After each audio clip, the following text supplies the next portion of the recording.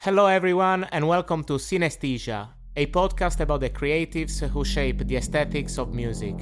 We chat to the artists behind the record sleeves, videos, photo shoots and stylings of the freshest new sounds, exploring how contemporary culture, fashion, illustration and design reflect and enhance the musical experience.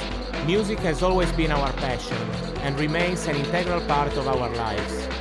That's why we decided to put together this podcast, which we called Synesthesia, because we perceive music not only with our ears, but also with our eyes. Synesthesia, the artist behind the artist. Hi everyone and welcome to a new episode of Synesthesia. I am Enrico and I'm really excited to introduce you to today's guests, Ade Udoma and Michelle Helena Jansen, founders of the UJ Udoma Jansen Studio, Crack Magazine's art directors, and creative directors of the fashion brand Abagavelli. Today we will be talking about an agency, a magazine, and a brand, all of them very well connected, intertwined with the world of contemporary music. Hello Ade, hi Michelle, welcome to Synesthesia. How are you today? Yeah, we're good. A bit tired because we've been back to back working from Milan and then to London, but we're good. We're happy. So you guys are here because you are Crack Magazine's art directors, not only, and you are two of the most influential figures in the music industry right now. Can you please tell the audience how you ended up specializing in this field?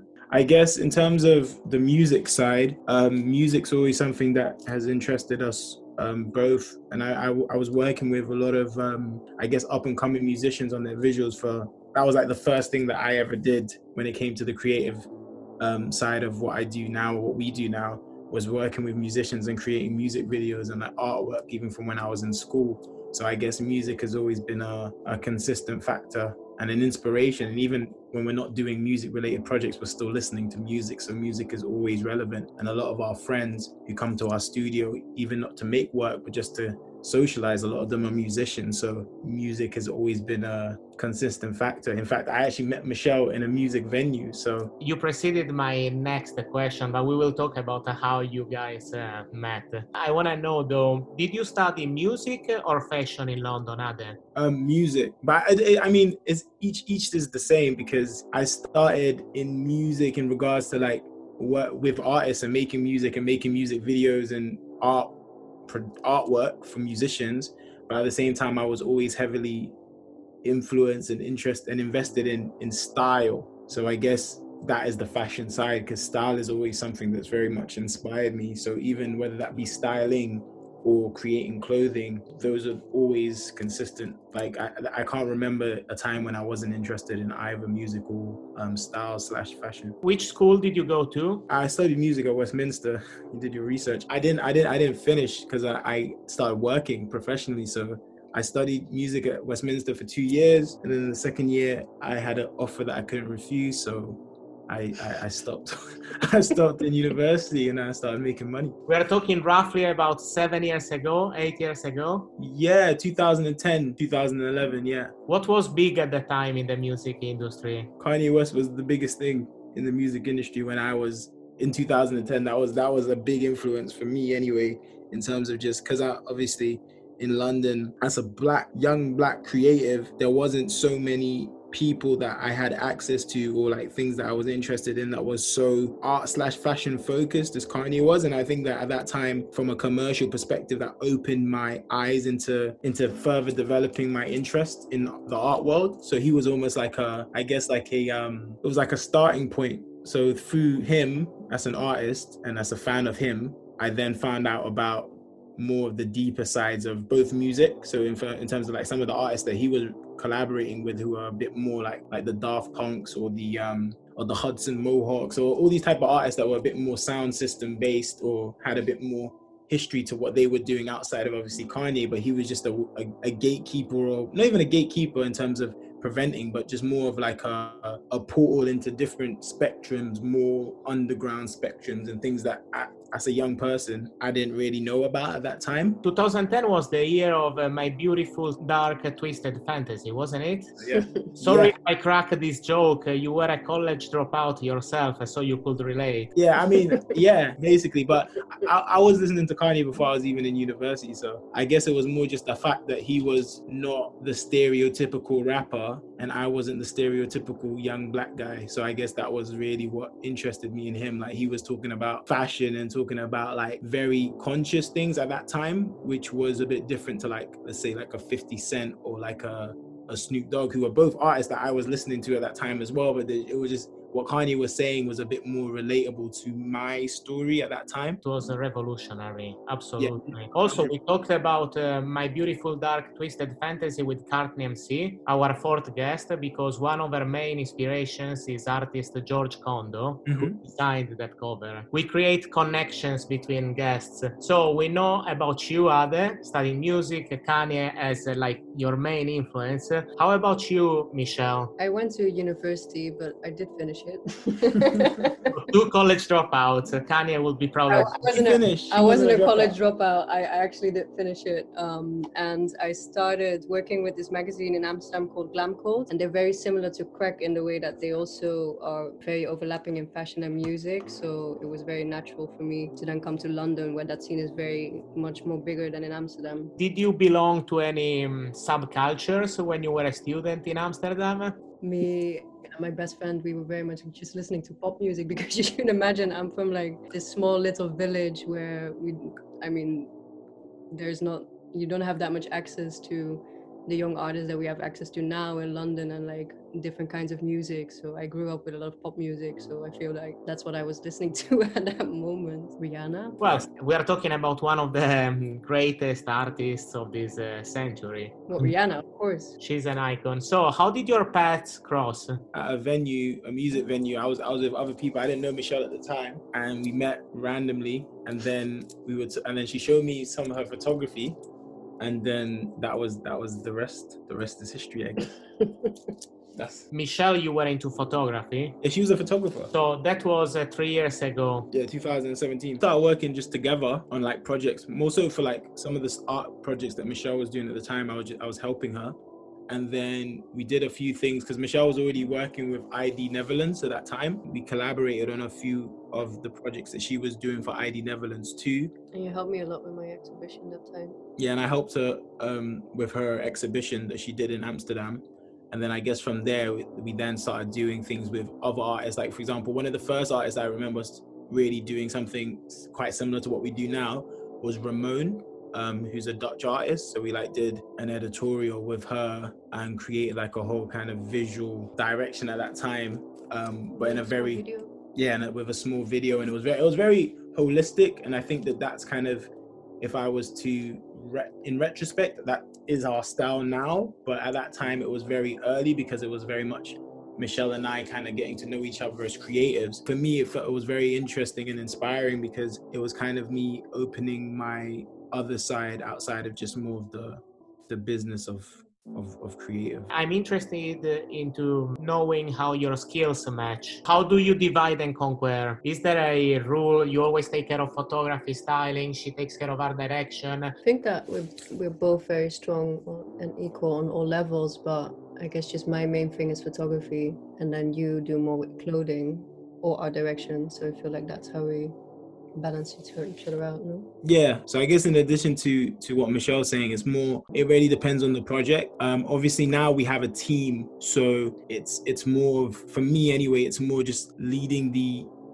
project, not so much the intricate elements of it, because that's why we've created a team. And with UJ, so Adomi Janssen, which is our studio, we now can allocate tasks to our team members, which is obviously part of evolution as an outfit and as a creative collective, which is something that I'm very proud of, to be honest. One of us might lead the creative, but at the same time, when it comes to like the different departments, whether that be photography, whether that be videography, whether that mean graphic design, editing, then we just play to our strengths. So it really just depends on the project. We take the projects that we like or that we are more interested in. So for me, more like dark, witchy projects, or for you, more artists that you like. Exactly. So like I said, I think we balance the creative based on interest, ability, and sufficiency. It's great to work as a creative duo and tough at the same time, isn't it? It is sometimes. No, it is. But I think when you have a team, it's you can't excel without a team. I don't think it's feasible. There's no artist that I know of working at the level that we're working on without a considerable team. You can't deal with the kind of budgets that now we're starting to deal with without having some sort of chain of command. And I think that that's something that as we grow as people, we're getting better at. And I think that that's yeah. So like in answer to your question, I think having a team is essential if you're trying to have a career in the creative world. Budgets for sure weren't as big in 2017 when you had your first gig. So when did you launch exactly the UJ studio? I think it came quite naturally. So in 2017, I was working for a company called Essence, 5 to 6 years, and I learned a lot during that period of time. And we still work with them now. So I still consult and I still collaborate with them through our studio. But at that stage, I was completely in-house working in the office. And that was the first time that I had access to a team, because we built a team around what we were doing. So I kind of learned a lot from that. So once we started working as individuals, at first it was just obviously Michelle and I just working as two individual artists collaborating with each other. And some of the people that I had already built relationships in the past years working at Essence or just through living in London, we kind of worked with them on an ad hoc basis at first. So when we needed a team, we kind of almost assembled one. And then when we didn't need a team, then we just didn't. But then I think 2018, we got our first like full-time assistant. And most importantly, in 2018, you took over from Alfie Allen, the art direction of magazine.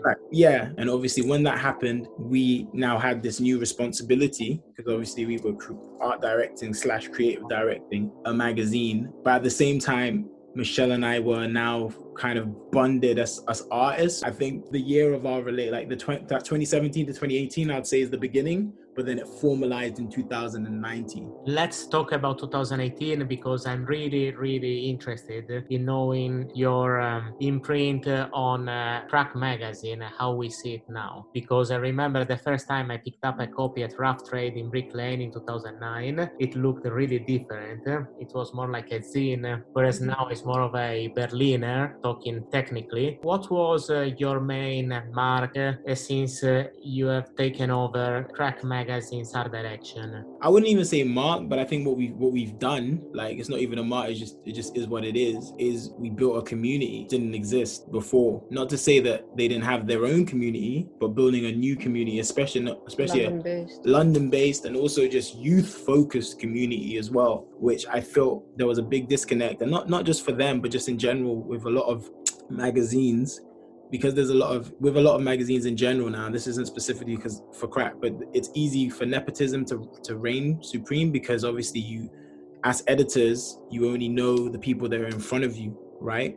And when you don't have actively young audience or like active people in your team looking for young people to whether work with you or be on the platform, like actively doing that and doing the groundwork and really being in these youth culture communities, it becomes very difficult to sustain your relevance. Because I feel what happens in many situations, and not just like I said, this isn't about Crack, this is more just about editorial overall, is that they lose touch with youth culture. And then youth culture just becomes a category rather than the fact. So I think whilst we were there and still are doing this, we really focused on building a genuine community of young people, young artists, young creatives. So that's both behind and in front of the camera. What was the first step to achieve this strengthening of the bond between the youth community and Crack Magazine? I mean, it was the first natural step, because prior to the magazine, the people that I'm speaking of, this community already it's not our community, this community already existed. So our first step was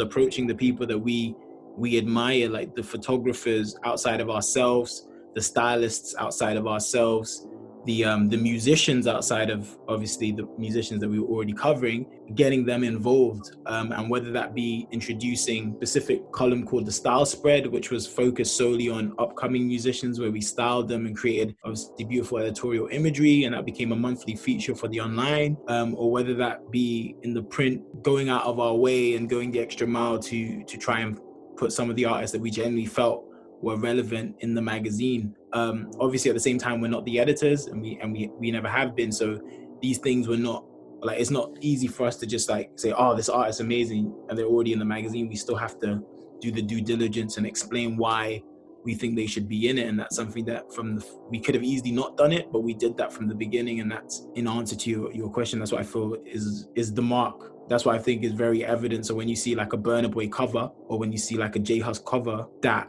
I don't think would have necessarily gone the same way. It might still have happened, but wouldn't have looked the same, or maybe have felt the same as if we weren't doing it. Yes, I mean, I absolutely get it. Also, the two artists you named, they've been at the center of the underground scene in the past 2 or 3 years. I can really, really see your imprint. And what we were talking about is how I noticed that a lot of music magazines, and Crack is, you guys are pioneers in this case, are kind of transitioning from music. I mean, still music is really central, but in terms of aesthetics, to fashion magazines. Do you feel like there is a trend right now? I mean, Crack represents it to a certain extent, of music magazines that look like fashion magazines. I mean, I guess that's not. I guess that's not by design. That's not intentional. I think just Michelle and I were just very much inspired by art. So the type of artists that we commission, so the photographers and the stylists and the makeup artists and the hair artists and the set designers, overall, like just the teams that we assemble are quite heavily fashion orientated. And that's just because fashion is I guess the premiership when it comes to those fields, you know. Like, in my opinion, the best photographers might not even intentionally be fashion photographers, but they just end up doing a lot of fashion work because that's a platform that allows them to express themselves. So I feel it's less about the fashion in terms of the word, but it's more just about the level of the artists in front and behind the camera that makes it seem like a fashion magazine. I'd even say it's just more like an art magazine, you know. It's just about bringing people together. And that's even a magazine like, let's say, 032C. They're not really a fashion magazine. They're more of a culture magazine, but they still have fashion editorial and fashion brands because it's just high level curation and taste. So I guess that's just what we bring to the table. So it may seem like a fashion magazine, but really I just think that's just taste and just knowing what we think is good. Curation and taste. What's the secret to stand out from the crowd now that we are overwhelmed by content and very high quality content everywhere, starting from Instagram? Instagram kicked off as a proper social media, now has become a collection of magazines and editorials. Basically, how can you still be relevant and timeless when there is so much competition and this feeling that for sure professionals like you have of having seen almost everything already? How can you avoid that? I think that something that Ade and I really like to do is making use of paradoxes in our work. And I feel like with a paradox, if someone hasn't seen it before because it is not something that you put together, then that would be something that makes you stand out. Yeah. Can you explain more about this concept of paradox? What Michelle's saying is like paradox, like juxtaposition. It's like having something that seems like you've seen it before, but obviously giving it that extra unique touch. So whether that be like a genuine story or a real life experience, I think it's a paradox, just the idea of like giving people something that they understand in a way, in terms of like there's some elements of beauty that they can already immediately respond to, so it responds quickly to their pulses, but giving them maybe some medicine to the sugar, you know, giving them something that once they've actually looked at it, they can realize that, oh no, this isn't as what they imagined, there's more to it, and that kind of gives them a different output than what they might see somewhere else.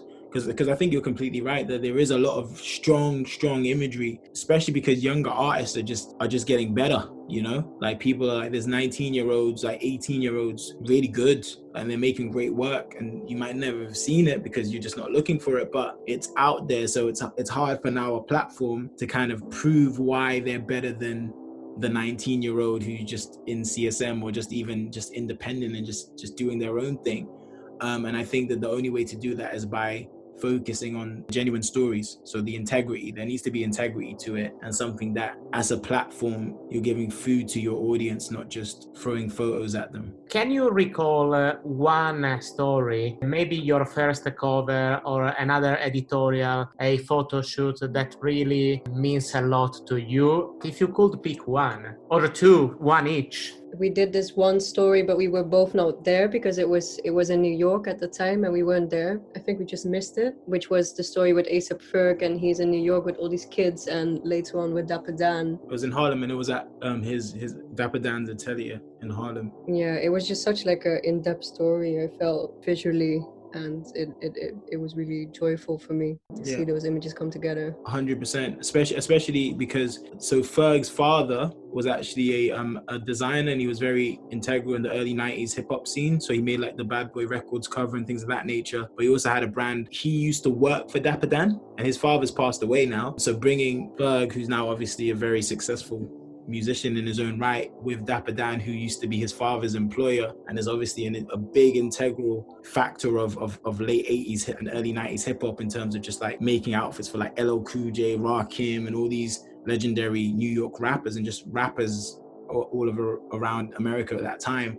I think for us, like I said, like being Crack Magazine based in the UK and initially founded in Bristol, bringing together like this Harlem Renaissance history of the last 20 years, I think that was quite astounding, to be honest. Like, yeah, in addition to what Michelle said, I think that's definitely one of the most impressive, and I don't think that a lot of people would even see it that way, because a lot of people would just see it as like, oh, that's cool. But for us, because we did the due diligence and we actually did it for a purpose, it wasn't by coincidence that we made sure that the Ferg feature was around Harlem with the kids and with Dapper Dan, all these different generations of Harlem. That was very much true to, I guess, in terms of Adomi Ants, and what we do is very much authentic storytelling. I would love if you guys could share with me one picture from this editorial, so that we can share it in our mood board on our page, Cinestiche_podcast. Okay, but as well, we should say Unknown T as well. Or is that your choice? I say, for me, another really big one was the Burna Boy cover. Not just because obviously we got Burna Boy in the magazine, who obviously, especially at that time, and just is one of the most influential African artists of the decade, but also because the after effect of it, like we were able, through our own relationships, to get the magazine in Lagos for that specific issue. And that same issue, we also had Santi, who was at that time, an up-and-coming artist, and now... Angoya, but in terms of Nigerian, having Santi as the main inside feature as well.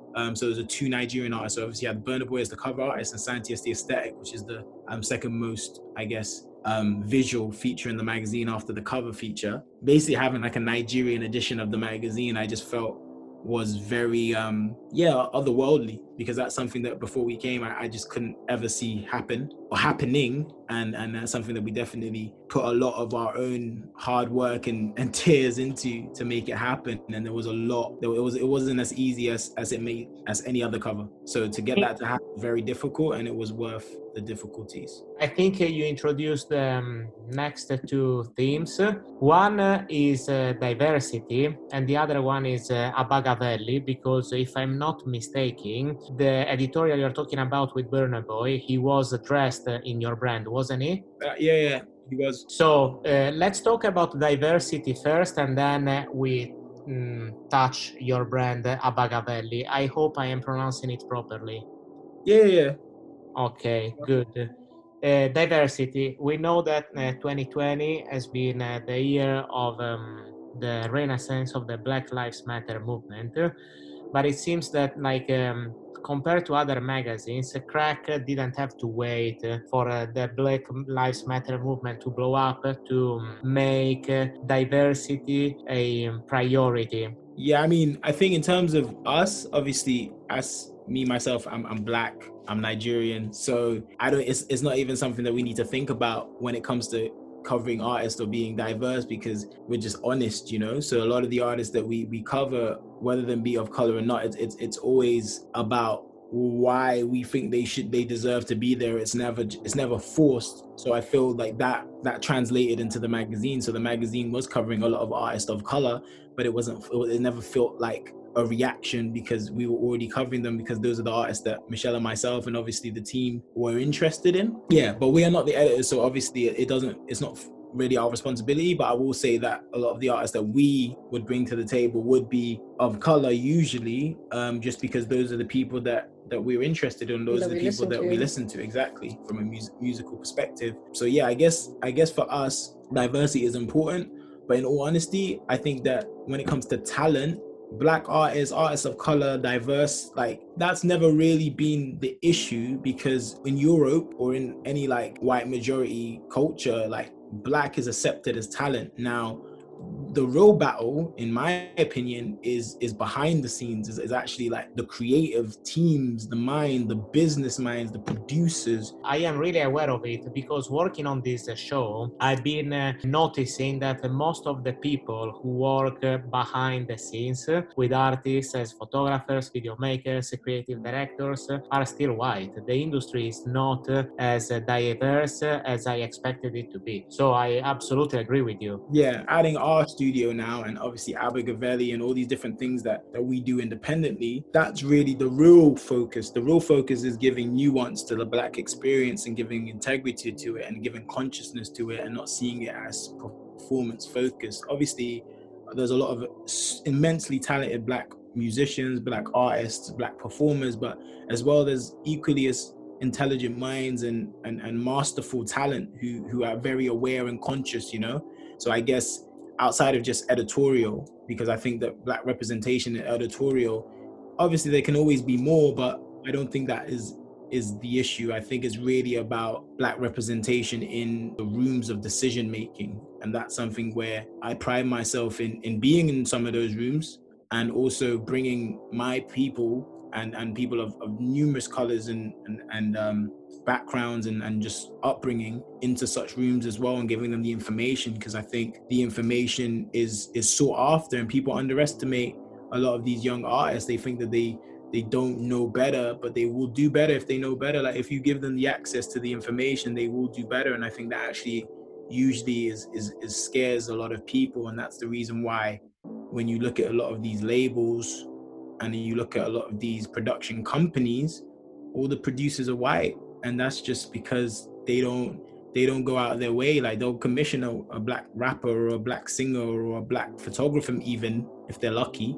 But when it comes to actually a Black producer or a Black business owner, or like actually taking on a Black production company to do a big production, that's far rare.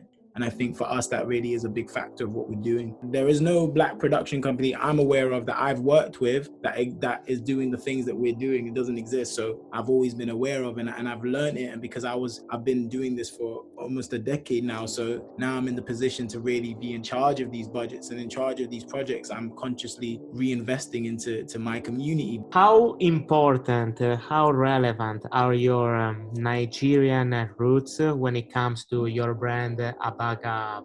I'd say very much so, but it's not just about Nigeria, it's more just about diaspora, so just displacement. Because you made your first designs there. Yeah, I did make my first designs. Well, not even my first designs, but I did make the initial Abergavelli pieces, like the archetypes of what has become some of the silhouettes. I did make them whilst I was in Nigeria, which is what Michelle just mentioned. But I think that in terms of Abergavelli as a whole, it's very much inspired by diaspora. So just the idea of being displaced, being around in all these different places and having to adapt and find yourself and find your heritage while still being able to perform in the contemporary. And that's very much the key to me as a creative, but also a lot of my peers. So that's something that really sings true of what we're doing with Abergavelli.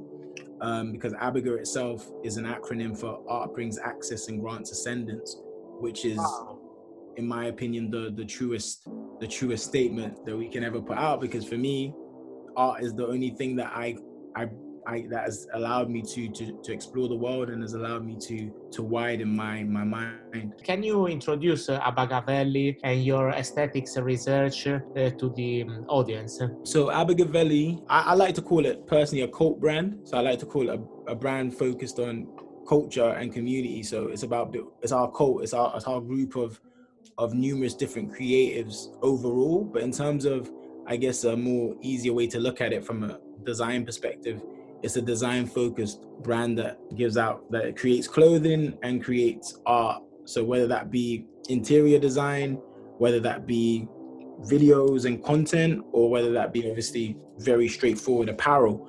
So there's many layers to what we're doing. It's just hard, I guess, from a creative perspective, and that's one of the creators, to just call it one thing. But from a clothing perspective, a lot of the inspiration is traditional tailoring shapes, but with more, I guess, streetwear or just wearable silhouettes and things that I've over the time just kind of evolved my understanding of shape. Some military references. Yeah, a lot of military references Workwear. and utilitarian references as well. I'm a big influence outside of from a culture perspective, because the culture influence is obviously of diaspora as mentioned before, but from a design perspective and just an ideation perspective is Massimo Osti. It's more just about his approach to archiving. Like he was very much an archive genius. Like he researched extensively military archives and took like the best bits and the bits that he thought were very useful and implemented them into these contemporary designs that were still desirable and still fashion orientated in terms of consumer facing. And that's something that